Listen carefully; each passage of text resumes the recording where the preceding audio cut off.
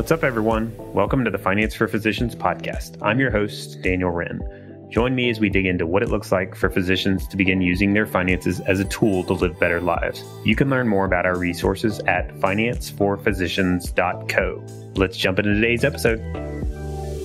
I'm excited to be here with you today and to discuss a topic that I know is important to many of you, and that is being a physician mom. As a physician mom, you're wearing two of the most important hats, in my opinion, that exist. Being a mom, of course, and raising children is huge.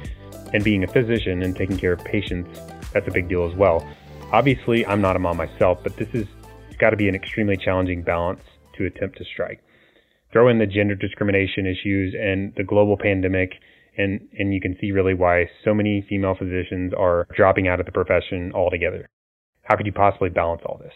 So today I brought in someone special to help me navigate this topic. My guest today is the founder of Wealthy Mom MD, a business dedicated to helping physician moms have it all without giving it all. She empowers physician moms by giving the gift of financial literacy through her podcast, her coaching, and her courses. She's also a board-certified dermatologist, a certified life coach, and a mother, stepmother, and fiance trying to strike a difficult balance herself. My guest today is Dr. Bonnie Ku. Bonnie, welcome to the podcast. Thanks so much for having me. So I've followed you online for quite a while now and really just admire the work that you're doing, in particular to help physician moms. So I'm super excited to talk to you about some of these challenges facing physician moms in particular, and really get into how money can potentially be a tool or resource to help them navigate this. But before we get into that, I think maybe a good starting point would be if you could share more about what Wealthy Mom MD is. Yeah, so it's evolved since I first started this in 2016 or so. It was a blog initially, and I was just sort of writing about certain financial topics, things that I kept seeing over and over again being asked to discuss, like what's a retirement account? How should I do this? What is this? What is that? And that's kind of how I got started. And then the more I learned about money, the logistics, the details, stuff that you help your clients with, I also started to realize that there was something else at play, because we both work with physicians. And so there's no shortage of intellect when it comes to the people we work with. Like, they're not dumb. We can inhale large amounts of complex information and spit it out and also use it in how we practice medicine. And so it struck me at some point, like, why are female physicians, and I think women in general, but, I focus on female physicians, like, why do we have so much trouble with money? Like, there's something else at play. It's not because money is a difficult topic, because compared to becoming a doctor, it's very simple. And I often joke because, I'm a dermatologist, I don't read EKGs, right? And so personally, I think reading EKG is really hard. It's something I actually never quite grasped. So it's one of the reasons why I'm not an internist. And so I make that analogy that, like, if you can read an EKG, you can learn how money works. So it's not solely a knowledge problem. And so that's actually what led me to become certified as a life coach. And so now I sort of blend those two worlds together. And so the way I describe it is I can teach female physicians all the nitty gritty details, like what's a 401k and can you have one and how does that work? And that stuff is, I think, the easy part. And then the life coach tools deal with the mental blocks. Why aren't they learning about money? Why do they keep putting it off? Why are they so afraid to invest? All that type of stuff. And once you get a handle on those mental blocks, then it becomes easier to actually learn and implement all the financial strategies. Yeah, that's so interesting because I'm completely on the same level with you in that in our planning firm, it's not always 1 + 1 is 2. I mean, the finances in general are very logical. It's numbers. Numbers are logical, and there's always a explanation and reasoning and whatnot. But what you find in our world when you actually work with real human beings is that there's typically some underlying layers of issues or beliefs or emotions that are kind of causing these actions to kind of play out that are completely illogical. What are some of the examples you see of some of the most common, like, kind of issues there that are kind of behind the surface that you kind of find as you dig in with people? Yeah, I think what you just said explains it perfectly. Like the math, money is, kind of logical. But then when you deal with the human beings, you're not dealing with a robot, right? That just spits numbers at you. You're dealing with someone with complex emotions, feelings, belief systems, et cetera. And so I think you nailed it on the head.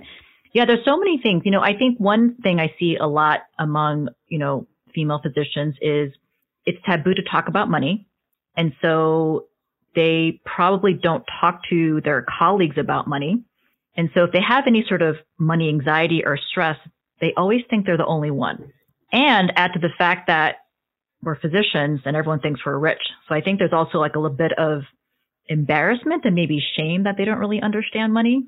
So there's like that going on. And I think also there's so many things I can go on and on. And then add on being a mom as well, then there's all this guilt layered on top of that. So mom guilt. Yeah. We did a podcast on how perfectionism can kind of sometimes play out into your finances. And it seems that there's quite a few physicians that also kind of have this perfectionism built into their personality. And that kind of adds even more into the mix that can cause challenges when you start to talk about, for example, a budget. A budget is simple. It's like very much adding up where the money is going. It's very, very straightforward, but very few people do it. And it's just so hard, for example, for the perfectionists that they want the numbers to add up perfectly. And so they're going to get hung up when they don't add up perfectly. How do you deal with it? I mean, there's a lot of, we're just scratching the surface of some of these issues that people have. And so how do you start to kind of deal with that or help people to deal with that? Yeah. Well, I love that you brought up perfectionism. I actually just recorded a podcast on this topic, from a certain point of view. And so I actually see two things. So first of all, I think we should just say all female physicians are perfectionists by definition. I think we should just say that, right? We're all type A. We didn't become a physician by being a non-perfectionist, I guess is the best way to say it, right? And so there's two things that I see with being a perfectionist is there's what you said kind of speaks to the afraid to fail part of being a perfectionist. And so if you think about it, we're trained as doctors that failure should be avoided at all costs because it can result in harming a patient or a patient's death, right? And so it has real consequences in our jobs. However, unfortunately, your ability to embrace failure is really important in terms of building wealth and building financial freedom, because then you're going to be afraid to take risks. You're going to be afraid to invest. I've had clients who had buckets of money just sitting in cash because they were so afraid. That's one extreme, obviously, right? And then the next sort of level up is investing it, but investing so conservatively, it just doesn't make sense for that person's age. And so I've seen that whole range. So this, fear of failure, and ultimately it's a fear of losing money. And so what I teach is losing money is part of growing money. It's kind of a requirement. It's a requirement. And I also tell them that they are already losing money if they're in cash inflation. And if they have stock investments, which most of us do because, we have retirement accounts, through work, the stock market's always going up and down, but people aren't really consciously thinking about the ups and downs. So they already are losing money, gaining money all the time, but they don't realize that's happening. And so there's that part, that's a whole, we could do a whole podcast on failure. And I also like to break it down. Like all failure means is that you didn't get the outcome you wanted. So when it comes to money, it's like, okay, you want to invest the money to grow it. And if it doesn't happen, then it's a quote unquote failure, but it doesn't mean that you're bad with money. It doesn't mean that you shouldn't try to learn from it. It doesn't mean that you shouldn't keep doing it. So that's, one side of perfectionism. And then the second thing I see is this, people call it money scarcity or not enough. It's never good enough. It's not enough. And so that's a huge trait of perfectionism. That's kind of how it manifests for me personally, is like, it's not enough. And I find it interesting because I'm, obviously I'm an attending physician now making a certain kind of money, but, I have been, quote unquote, I don't like to use the word poor, but making no income as a medical student, making a middle class or average salary as a resident, and then, more than quadrupling that. And even my net worth has significantly increased in the last 5 years, but my mind still says it's not enough. It's not enough money. And so there's that part. And so either it's not enough or it's not perfect. They're kind of the same thing, just different ways of seeing it. Mm-hmm. And it can translate into, keeping up with the Joneses even. Not everybody struggles with that particular aspect of it, but you have to have some definition of what perfection is. And in finances, when you start to look at money, that's very difficult or maybe impossible to have this definition of what perfection actually looks like. And so it's impossible to quantify that. So you start to kind of look at other people sometimes. And so you look at the people in your, circles. And so that translates sometimes into that keeping up with the Joneses, which can have a negative effect, obviously, on your finances as well. Yeah, totally.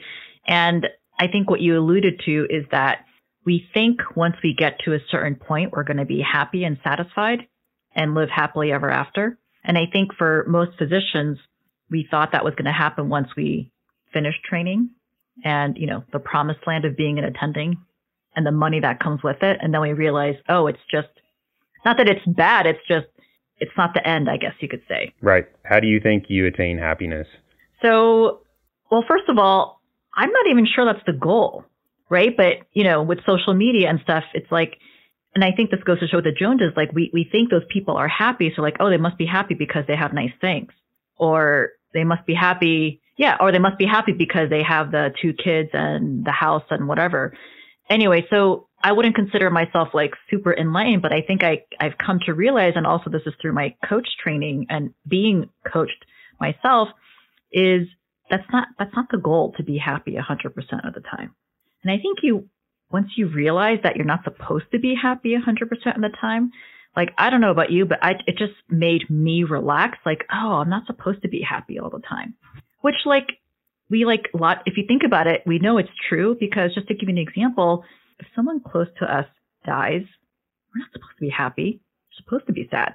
And so that kind of helps me see that it's like you need both to appreciate both. Does that make sense? Yeah, you need to embrace all emotions in order to be a healthy person. I think that's what therapists and people very experienced with that area of the world would say is, and now it's not always so easy to actually execute on that. And humans tend to kind of get in the mindset of trying to attain this perfect world of happiness all the time. And that's just, not really attainable. I think it's a lot about expectations. And what I have found is that with money, I think there's some misconception about what money actually is. Like, what's the purpose of money in the first place? And I think some people think of it as their kind of ticket to happiness, or, maybe some other people think of it as that it's the root of all evil. And so what are your thoughts on kind of the purpose of money and starting to potentially help address some of these, happiness issues we're talking about? Yeah, I like to think of money as a tool that helps you live the life you want. So that's like, thinking of you yourself personally, but then I also think of it as a tool that can do a lot of good in the world as well. And so I like what you said earlier. You said some people think money is the root of all evil. And so that's kind of the stuff that we talk about with my clients. Like, what were they taught about money growing up? And so if you think about it, it all comes from whatever your parents believe for the most part. And so, I grew up in kind of a conservative Christian household. And so I don't think I was taught that money was the root of all the evil, but I definitely was taught like some version of that. Like, that shouldn't be the only thing I want in life, or it's not good. Like, basically it's not good if that's my sole reason to do whatever I do, things like that. Mm-hmm. One of the things I've seen seems to be a challenge facing our clients, particularly female physicians, is the resistance to ask for higher compensation. So I don't know if that ties into, that money is taboo or, where that's coming from. But what are your thoughts on bringing up that subject of earning and what's your value and in particular with other people? Yeah, this is such a great topic. This is obviously a money topic, but I'll send you a name of, there's a woman physician where this is her jam, all about negotiation and helping women physicians doing that. So you should definitely have her on the podcast. But what I'll say about that is, it's a multi-layered, I think, problem. So I think a lot of that comes from societal and cultural conditioning of women. And so, we basically live in a patriarchal society. And part of that influence, women are we're sort of subconsciously taught that we should be grateful for what we have. and that asking for more is bad. And so I think that is a huge part of why women have a hard time doing that. And women who do ask for more money and negotiate are often seen in a negative light because of those social and cultural archetypes. And that's been proven that like when a woman asks for money, like she's not seen favorably by her peers or her employer. Whereas when men do it, they're seen as it's a good thing when they do that. Yeah, I could see that. That's interesting. And so women are afraid to speak up. And also, like I said, women think like, well, I make good money. I shouldn't ask for more. Like they feel guilty or even ashamed to even ask for it. Do you think that that can potentially even tie into asking for more flexible roles, maybe, for example? So I can think of people in mind that I work with they kind of have this mentality that my job is not flexible. I must always work 70 hours a week because that's kind of the responsibility of the job. And I'm sure that that definitely exists where there's maybe no flexibility or whatever, but it seems like they have this block in their mind that they will not even breach the subject of flexibility or potential part-time or, scaling back or something along those lines. Yeah, I think that stuff, I've definitely seen that too, where I think it doesn't even hit the radar for them to even ask for something different, because I think that's because of a few reasons, but I think one of the reasons is they don't think it's possible, basically. And they like, because I hear that a lot too. And you just never know unless you ask. And then what I'll say to them is, because I actually had a client recently where she felt guilty about asking to take some time off. She had someone sick in her family. And I said, what's the worst that could happen? They'll say no, and they'll just continue what you're doing now. So when I break it down like that, they're kind of like, oh, yeah. And so this client, just to kind of give you guys some closure for those listening, she did end up asking for it, and it wasn't a problem at all. So I think she had built up in her mind that, they were going to say things about her, or they're going to be upset, or, all that kind of stuff. Yeah, it seems like that's the results, and even the data and the research says that, the majority of times, if you're a reasonably minded person that brings a reasonable case to your employer or colleague, that they tend to give you the answer you wanted. But worst case scenario, like you said, is they just say no, and you're in the same place you started. So there's some statistics on female physicians in particular that are a little bit alarming. I think it was 40% of female physicians are either part-time or have completely dropped out of medicine after that 6-year period of time. So, I think the gist of it is it seems that there's a lot of females backing out of medicine, or maybe they're working for financial independence, retire early, fire as soon as possible. But is that what you're seeing too? And what are your thoughts on that? I think I know what you're talking about. I don't know the data in terms of what were the reasons for each person. Because of the world I'm in, it's easy for me to say a lot of women are going for financial dependence or retiring early, but I don't think that's the case. Among my audience, there are people in that sort of category, but I think that's the minority. And so I guess my opinion is that, I think it goes back to what I just said earlier about how, medicine was traditionally a male-only field. And if you think about just most careers, they were only for men. And so medicine is kind of notorious for being behind the times in general, compared to, a company like Apple or Facebook, who's a bit more progressive. And so, just to give you some context, my partner's old job was for a very large, company in the U.S., a very well-known entertainment company. And I remember reading the benefits, and it said something like 6 months paid maternity leave. They pay for IVF. They even give you it was a tiny cash bonus, but it was $500 for a new kid. Contrast that with what you get in medicine. Now, it depends if you're in training or not, but it's still pretty abysmal even if you're not in training. Basically, you're not going to get paid for it. If you do, it's maybe a few weeks.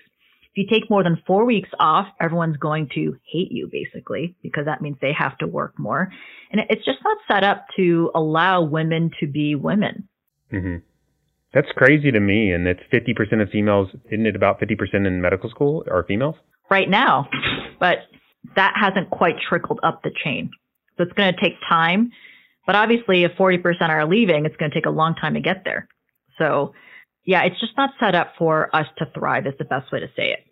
And I don't want to sound like I'm blaming the men, but it's also women, because what other female physicians are hard on other female physicians having children or wanting more than just being a doctor. And there's nothing wrong with just, I don't want to, what does even just being a doctor mean?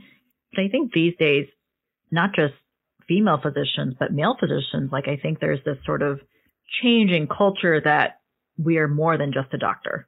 I think men want to be fathers too. They want to be good husbands and all that stuff. Yeah, and being a mom is a tough job. I don't, know firsthand, but I'm a dad, and my wife is a great mom, but she works so hard at it, and it's just and she feels the pull to be with the kids and kind of take the lead on that. And now, over the past, how long has it been? I guess a year. We got this global pandemic on top of everything. That's kind of just. It seems like that has amped up a lot of these issues.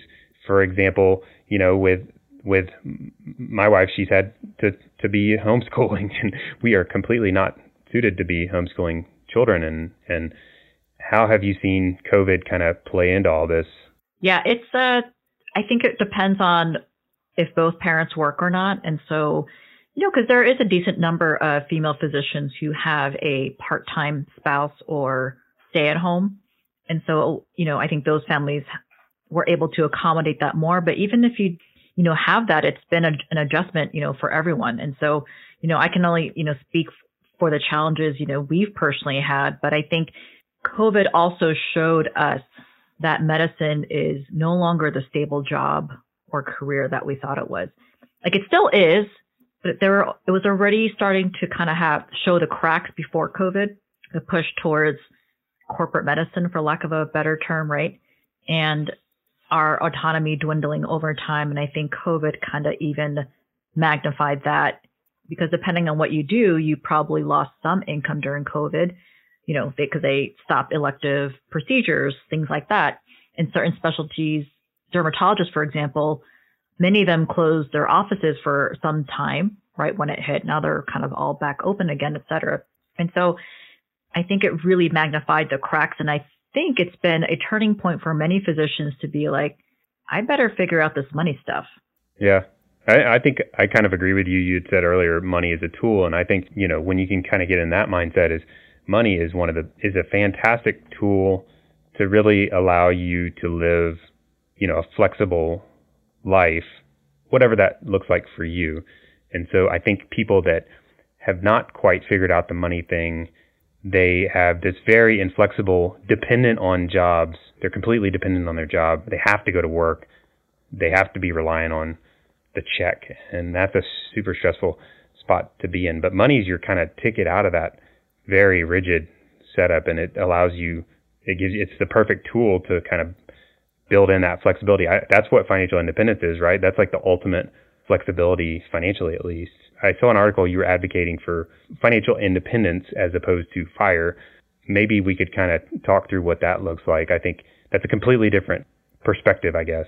Yeah, it's funny. My definition and opinion of that has changed over time. And because when I first started learning about money, I definitely was like, wow, this FIRE thing sounds cool. Why wouldn't I want that? And it was kind of like, I don't want to say a cult, but I got really excited about it. And then, like I said, the more I've learned, and, I'm a little older and wiser now, I think it's one of those, I feel like the FIRE movement, and I'm just speaking for myself, it became this milestone that we thought was going to make us happy again. And so it's funny, because when I think about the way I live my life now, we are not financially independent in terms of what most people would agree on, meaning that we have so much money that's just paying us dividends every year, or the 4%. We're not financially independent by those standards, but I am able to do what I want pretty much. And I think that's really what people want. It's not, but they get attached to this amount of money that's going to all of a sudden make them be able to do all the things they want. But what I've I guess learned is that that's not necessarily the case. And you were saying earlier how people feel so tied to their jobs or so inflexible. And so that's one thing I've learned, is that's not necessarily true. And people can start taking choices before they reach that magical financial independence number. And I think we all want to be able to enjoy our lives before we reach that magical financial independence anyway, or retirement, or whatever you call it. Yeah, I think The challenge I think I see a lot of people struggle with is this time component. So that's really, that ties into financial independence or retiring or whatever.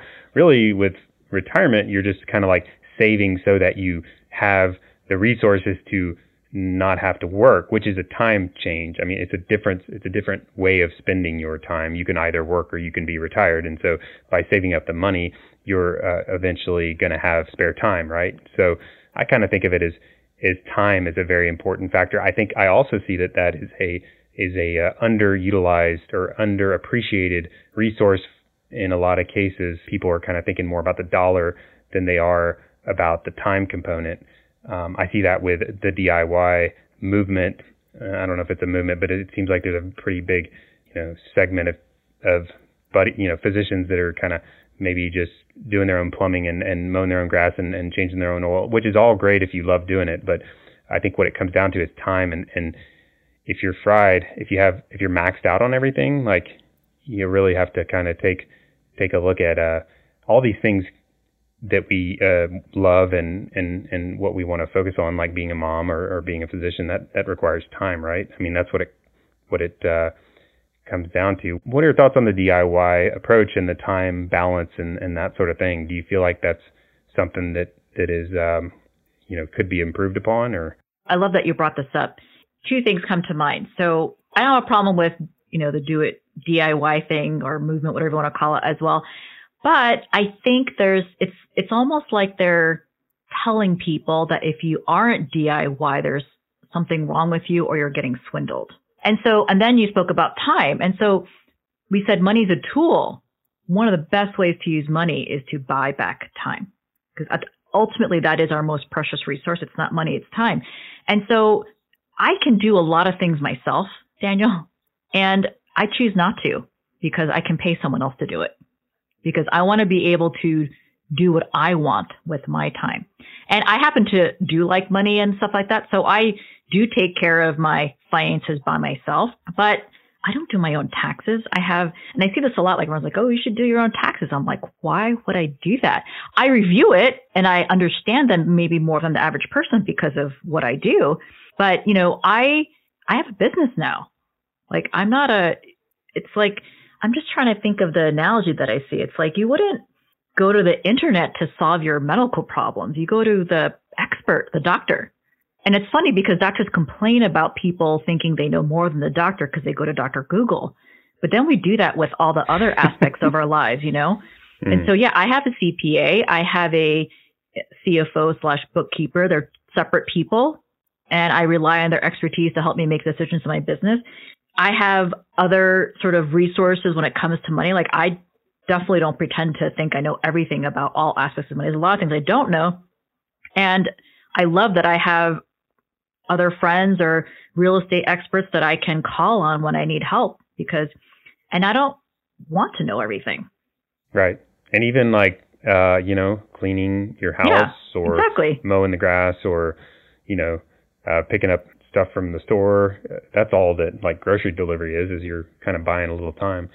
Yeah. And so that's how I look at that is if you enjoy it, do it. But if you don't, you shouldn't be afraid to outsource it. Now, I will say, though, I do think you should learn the basics. Like, I don't want people to just offload it so completely that they have no idea what's going on with their money. I think that's a little, irresponsible, but it's not that hard to kind of learn the basics. And I think a good financial planner advisor, will sort of help you understand the basics so that you know what's going on with your money. Yeah, I think it seems like people will either outsource blindly, which is risky, where you just are like, I don't even want to pay attention to whatever it might be at all, and I'm just going to outsource it and not worry about it. The problem with that is you don't really know how to measure if it's effective, even if it's like, cleaning your house. If you just don't even know what a good job is, like how do you even measure whether or not it's effective? And especially when you start talking about complex things like your money, just blindly outsourcing is always a risky position because there's no way you don't have the skill set even to measure how well of a job they're doing. But so I would advocate for that kind of baseline financial literacy as well. And I think that's what a lot of what you have created in some of the resources you have is, courses in coaching, and I'm curious. So I wanted to talk more about the coaching. I'm curious kind of what that looks like for you. You have one-on-one coaching. Do you do group coaching as well, or what? So right now I have some one-on-one clients, and then my program is actually coaching and financial literacy. So it blends the two together. And so the one-on-one coaching is sort of, it's not always money related, because I guess the best way to explain this, Daniel, is how you think about one thing is kind of how you think about other things, because we're all human, which means we all have a human brain, and human brains have the same baseline software installed. Everyone who has a human brain has the same baseline software installed. And so I teach them basically how that software runs on default. Like this is the out of the box operating system. And this is why you do the things you do and why you don't do certain things. And people just relax when they understand that, because like I said, people think like they're the only ones who are feeling this way and there's something wrong with them because they're scared or anxious or guilty, etc. And so I basically kind of just show them like, no, it's just how your brain's wired, and to understand that and why it, and also, I don't know if you use an iPhone, but I'm sure the same thing with Android. Do you use an iPhone? Yeah. And so you know how it gets new like software updates? Yeah. I think of coaching as I'm basically showing them how to download new software updates to their brains. It's like no one told you that there were updates available, and no one told you how to download them. And so that's what the coaching part is. And so now you're like, okay, what does that mean exactly? That's just a nice analogy. It's, let's see, what's a good example I can give you? So one thing I hear a lot from my clients is they feel behind financially, whether it's they're new attending, they're in their 30s, and then all their friends who didn't go to medical school have had 10 years of working, compound interest, et cetera. Or they could be 50 and then they feel really behind and maybe even panic because they didn't really get their stuff together. And so we break that down, because the reason why they feel behind is because they're literally telling themselves, I'm behind. The problem is they think that's a fact. And so one of the coaching 101, Daniel, is just breaking down what's a fact and what's not a fact. So if it's not a fact, it's just a thought or a story that your brain made up. And so that's what our brains like to do. It just makes up stories all day long. It's how we explain what we see in the world. And you kind of know this to be true, Daniel, right? Because if you go see a movie and you're like, whoa, that was an amazing movie, and then your buddy saw it and he's like, what are you talking about? Did we see the same movie? It was awful. It was terrible. And so we know like people have different opinions.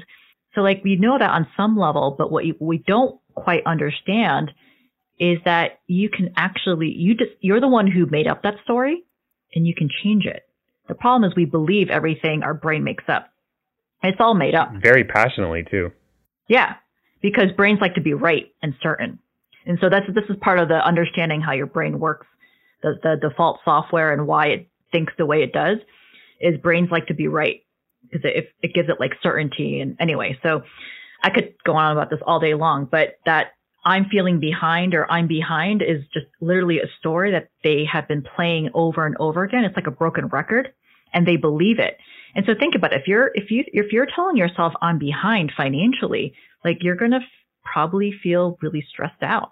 And then when you're feeling stressed out, like, first of all, it doesn't feel good. And so you're probably going to just ignore it and do something else or eat a cookie or, I don't know, have a glass of wine. Why would you? Because our brains don't like to feel bad about itself. Anyway, so I could go on and on, but that's just one sort of powerful example where we kind of break that apart. And, I guess, best case scenario is the client realizes that they're the ones telling themselves that. And then I question it. So I'll ask them some things like, Daniel, what does being behind mean? And sometimes they'll look at me like, what do you mean? I'm like, well, you said you keep saying you're behind. Like, tell me what that means. Like, pretend I'm like an alien from a different planet and I have no idea what that means.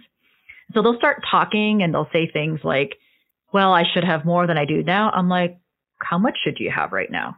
Yeah, what is more? And so that's the kind of questioning we do with coaching. And we usually come to the conclusion that they don't even know what being behind means too. In the first place. Yeah. Yeah. I think I've heard it called maybe thought loops, where you have this repeating thought process that you've kind of considered as ultimate truth, and it's really just this thought you've created in your own head. So do you think in most cases just the awareness piece is what kind of starts people down the right road. I think that's a lot of what you were describing before is what you're doing is you're helping them to become aware of what's going on there and kind of get them off autopilot. Exactly. That's always the first step, is just becoming aware that they're telling themselves this. Because sometimes they think like it's just truth. Like, I don't know, my eyes are brown. Like they say it as if they're reporting the weather and that it's a fact. And so just even them realizing that it's not a fact, sometimes they're just like, whoa. So anyway, that's always the first step, is just gaining awareness of what thoughts are going on in your head. Yeah, and then you can start to say, okay, maybe I can, recreate the thought loop, and maybe you are what you think, and, you have control. Because when you have control and awareness, then you can kind of turn your trajectory quite a bit. Yeah, it's you nailed it on the head. It's basically realizing that you can actually redirect your thoughts, think intentionally versus unintentionally. Yeah, I think most physicians, or maybe all physicians, all humans is probably better. All humans could benefit from, coaching or having someone with experience and understanding how the mind works, kind of hold the mirror up, I guess, to you. But I don't know that everybody agrees with me, maybe, because otherwise all physicians would have coaches. How do you identify, if you're a physician, how do you identify, hey, I need to hire a coach, or, what's the trigger point in your mind that says maybe I need help? Daniel, I feel like it's one of those things. Like, we have this public education system that doesn't teach you how your brain works.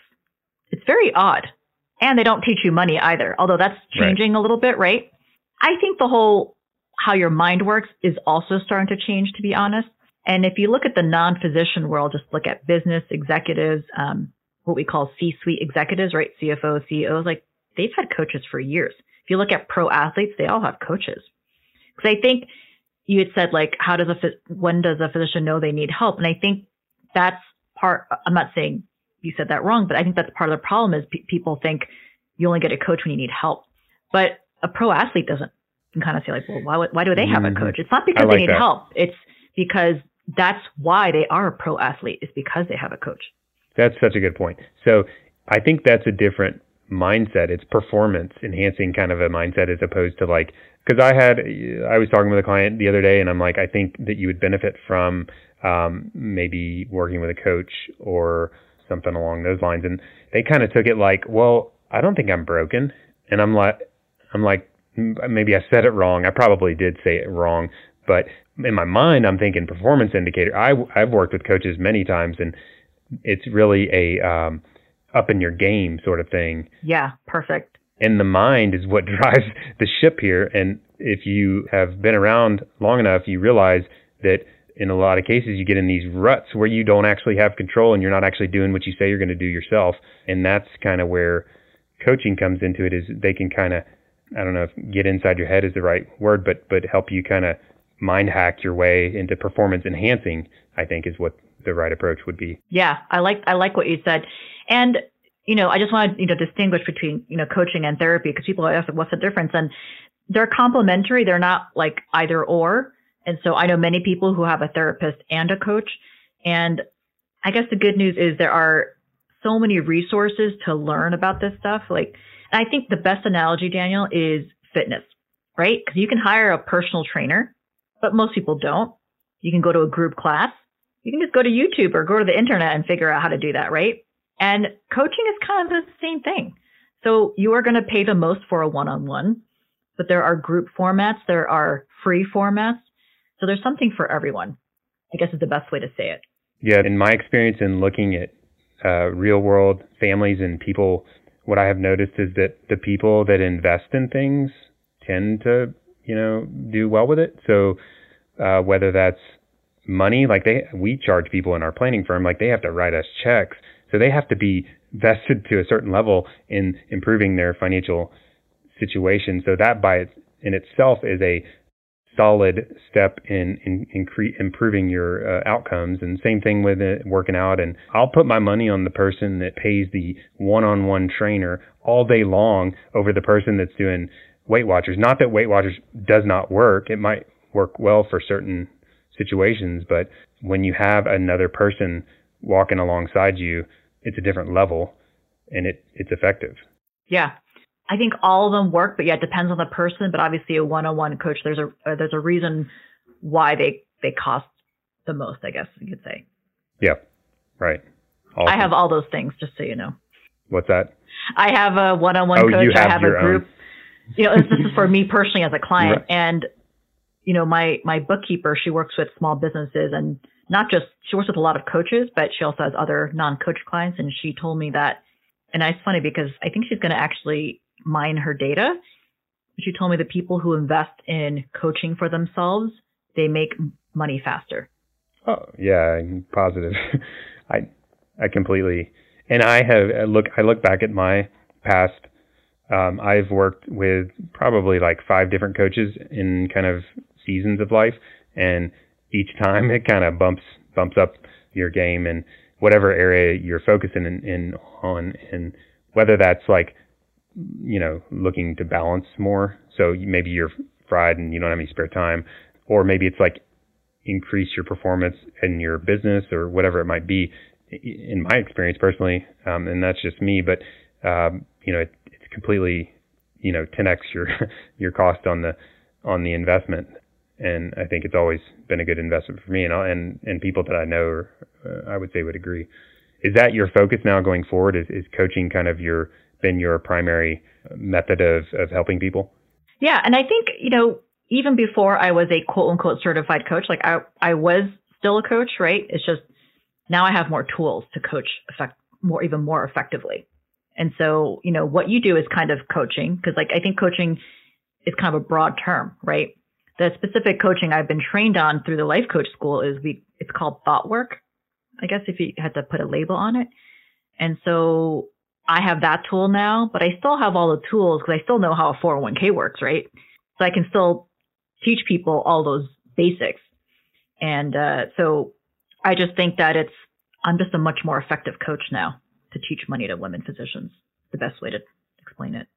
Yeah, and it's definitely not logical. And I think that you have hit the nail on the head in the route that you're going. Financial literacy is important, but the problem is you can kind of like learn about finances all day long, and still there's these underlying issues that are kind of causing the problem that are not related. I always like to look at the examples of you know, financial planners.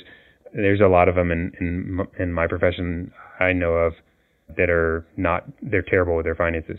They're just kind of a train wreck. So the knowledge definitely does not get you the results. There's solely. Solely, for sure.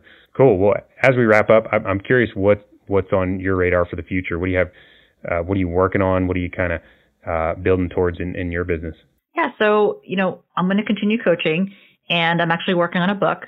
So slated to come out later in 2021. And as you can guess, it's not purely a how to invest your money type book. It's going to address some of those mental blocks about money head on. It's written specifically for women, but obviously men could benefit from that as well. And I'm just going to continue building my one-on-one practice and my program. Awesome. Well, yeah, we've hit on a lot of stuff. I feel like we could have like 17 sub podcasts on some of these topics because they're big topics all in themselves, and they're definitely the relevant topics at hand. But I really appreciate you sitting down with me and chatting through some of these, Bonnie, and definitely hope we can chat again sometime soon. Yeah, thanks so much for having me. As always, thank you so much for joining us today. If you found this valuable, please give us a review on iTunes and share with a friend. Also, check out our website at financeforphysicians.co for all sorts of additional content. See you next time. Finance for Physicians is not an investment, tax, legal, or financial advisor. All content included in this podcast is for informational purposes only and should not be considered financial, tax, or legal advice. Material presented is believed to be from reliable sources, and no representations are made by Finance for Physicians as to another party's informational accuracy or completeness. All information or ideas provided should be discussed in detail with an advisor, accountant, or legal counsel prior to implementation. If you don't have an advisor or would like a second opinion, feel free to check out our website for recommended advisors.